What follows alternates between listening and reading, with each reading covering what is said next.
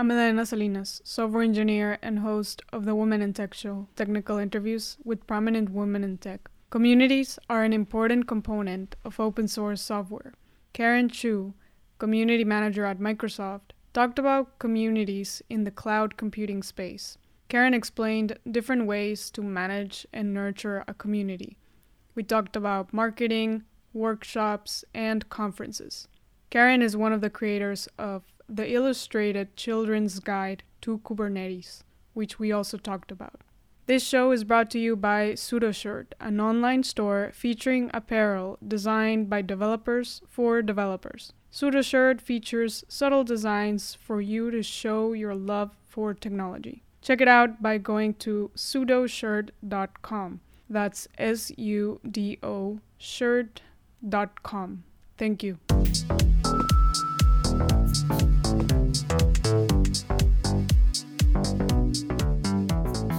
Karen Chu is joining us today. We're here at the Microsoft campus in San Francisco. Karen, welcome to the show. Thanks for having me.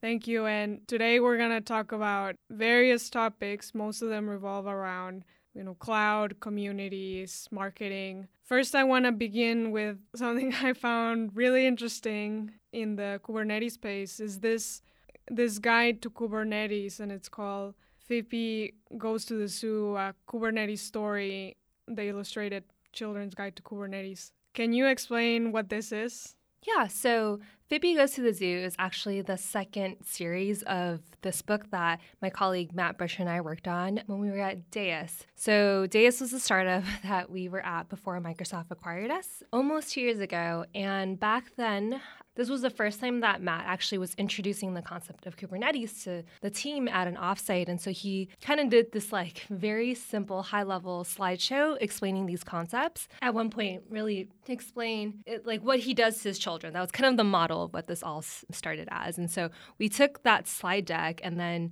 morphed it into what became the Illustrated Children's Guide to Kubernetes. And so that was the first version of what we worked on. And we gave these out at conferences, and they just got pretty popular, so I think they did. And at one point, CNCF approached us and was like, hey, would you like to donate this to us? And we thought that was a really great idea to kind of just continue giving back to the community, and really it's just a tool for people to learn. And so with the whole donation, we kind of celebrated that donation by working on the second book. And so at the last Kubernetes conference, KubeCon in Seattle back in December, we did a reading of the second book. And so the second book is Pippi Goes to the Zoo. And that's kind of where it's all at now. Yeah. In the title of the book, it mentions Children's Guide. You talked about how this is shared at conferences, tech conference, I assume. I don't see many children there. So is this for children, or what did it become? Yeah, so the way that the book is formatted is one side of the book is kind of a children's story where you have these characters going around on this, on their adventure. And then the other half is high-level explanations of concepts. And so, it's not just for children. I think it's a book for parents and children. And so, I think there are a lot of people in this space who do have young children. And I think they do like it because it gives them an opportunity to kind of explain what they do to their children, and both parties can enjoy it. Yeah. What I also like about it is that sometimes in technology, there can be people that are like, oh, the cloud space just sounds too complicated, distributed systems. So maybe if they come across these resources, they're like, oh, this is accessible for them to onboard with this space if they were working on a different area. Right. Yeah, it's definitely, like I said, it's high level. People definitely joked about giving this to their, their higher ups. It's not intended to be super technical. And I think most people know that it's lighthearted and fun and, kind of meant for everyone to be able to understand it. Through your experience working in this book, what are some characteristics that you found of explaining technical concepts in terms, that a child can understand? Is there something important there that you took from the experience of seeing this book? The reason I ask this is because I've had experiences in doing technical interviews where, right. For a job or anything. And sometimes they ask, like, how would you explain this to like a 5-year-old or something like that? Are there some insights that you took from this? Well, I think with the second book, the way that we kind of not personified, but like, like we described these concepts and behaviors by matching them to animals, I think kind of made it easier because it was like, like just based on like generic, behaviors of like what a certain animal would do or how they behave in a group and things like that. I think,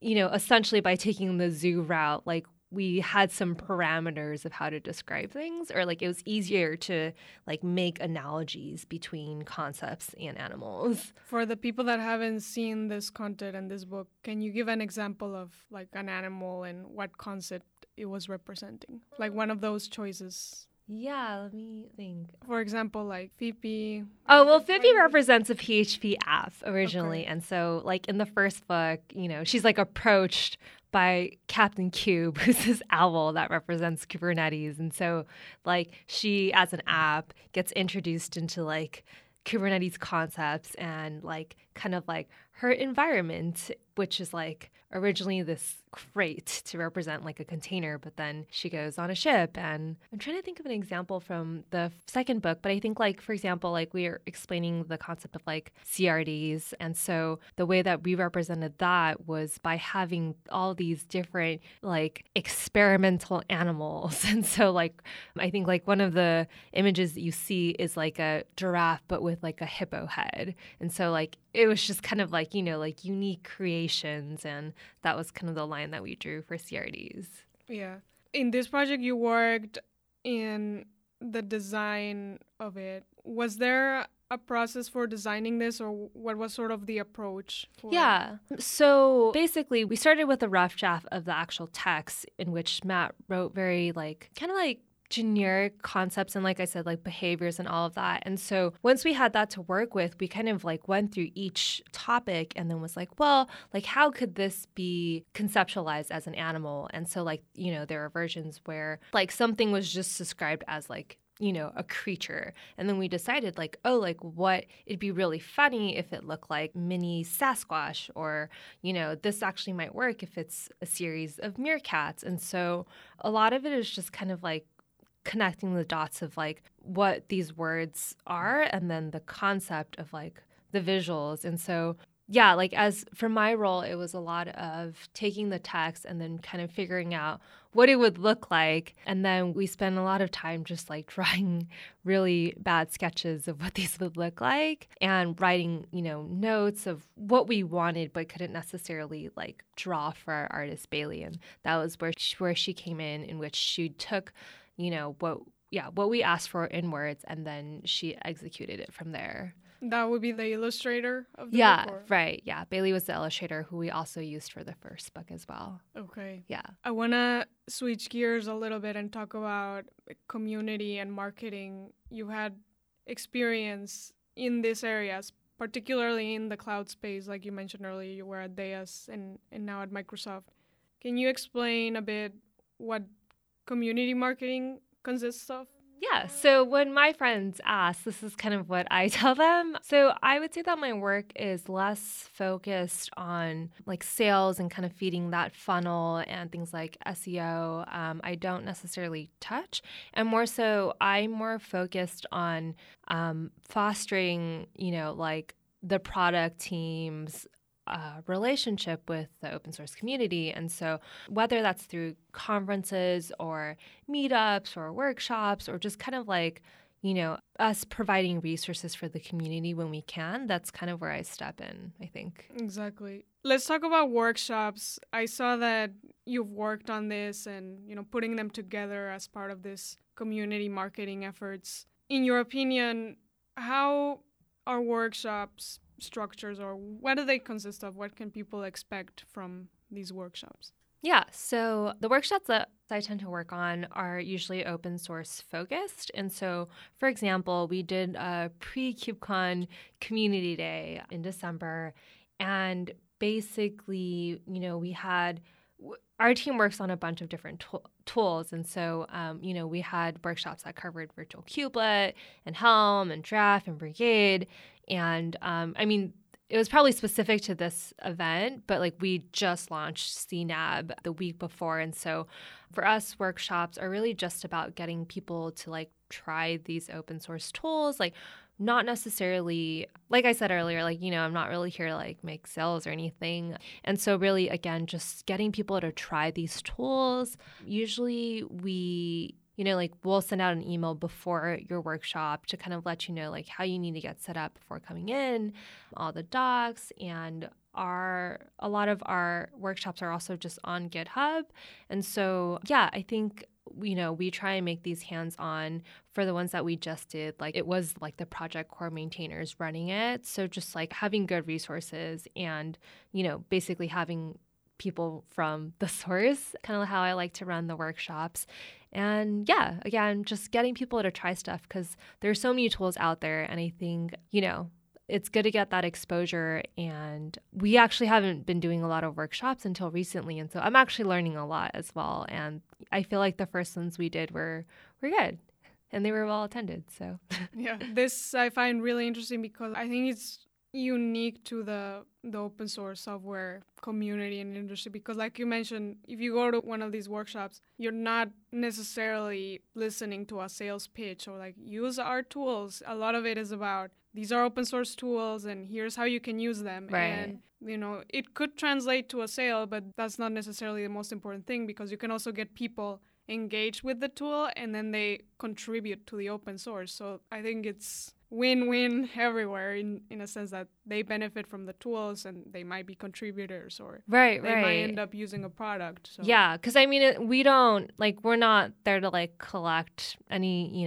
information or anything. And you're right. I think one of the most beneficial things is like people come and they like become personally interested in these projects. And, we've had people like become, or just like from the community, just get really interested and become maintainers. And yeah, that's always really nice to see. Yes, definitely. In terms of communities and in the open source space, what are some of the ways that you've seen of building and nurturing more this community? I know we talked about workshops. Are there other things that you look at? Yeah, I mean, I definitely meetups, right? I think meetups are really, really big in the Kubernetes space. So like I am in San Francisco, but I actually help run like the Kubernetes Colorado meetup because our team has an office based out of Boulder. So that's one of them that I help run. I also like, aside from like being specifically Kubernetes focused, like I also help with the Women in Infrastructure meetup in Seattle. And so again, meetups. And I think also just like, even though I'm going to use this example again, and it is a meetup, like the Women in Infrastructure one, like a lot of times it's just, I think part of like showing that you're a part of the community is giving back when you can. And so like just having, like, granted, we come from a big company and we have resources, but it's like when people need space to do something, if I can help with that execution, like I'll try and get space for people to do things. Like another one, there's like the Kubernetes Vancouver meetup. And so, people will often like need venue spaces to host meetups or like need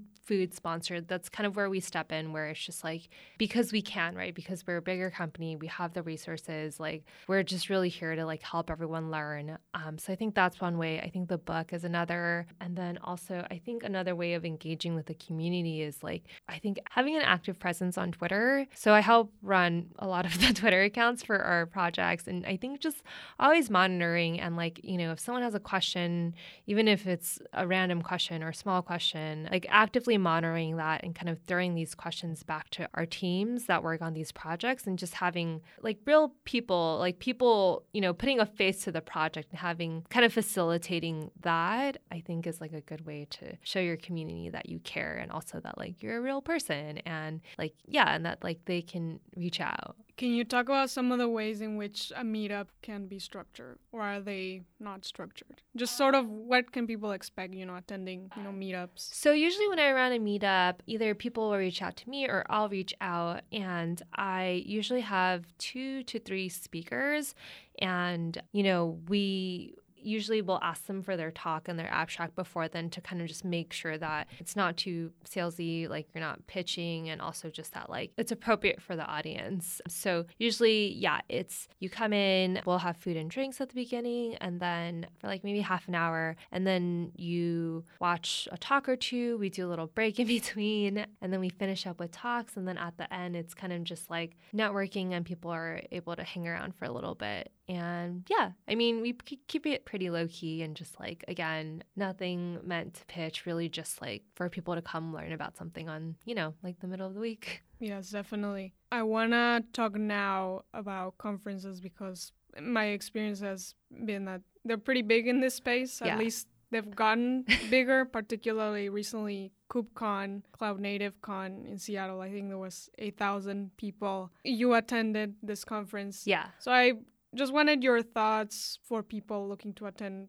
conferences, or for those people that have attended that are like maybe not thinking of going anymore. What do you recommend for people to make the most out of these big conferences? Yeah, I would say that there are a lot of things to take advantage of when you're there. So I think really it's kind of, the conference has gotten very big. So I think it's more of like getting in on things early, because there are a lot of free workshops, like as like a co-located event, whether it's like before the conference or after. So for example, though, like for us, when we did the pre-KubeCon days, like it wasn't listed as an official workshop, but just know that like there are a lot of things that will happen around these conferences that you should take advantage of. And also, I think there's so much going on at these conferences that like it does really help to build out your schedule, because it's so easy to miss a session going on because, you get caught up in conversations. So that I think is definitely something to do. Just like be organized about your schedule. And lastly, I don't know, what I think is interesting about this conference is just like, like we bring all our engineers to these things. And so like there's just a lot of good resources on the ground if you have questions, because it is a very technical conference. And, like especially like with the open source stuff, like the people who work on it will be there, and just like take advantage of that. Exactly. What about in terms of networking? Because this is something I hear often, that go to network and, talk to other people. But there's people out there that struggle with this a lot. So what are some opportunities people can get, to put them in a place where networking can be facilitated? Well, so I think for me personally, like I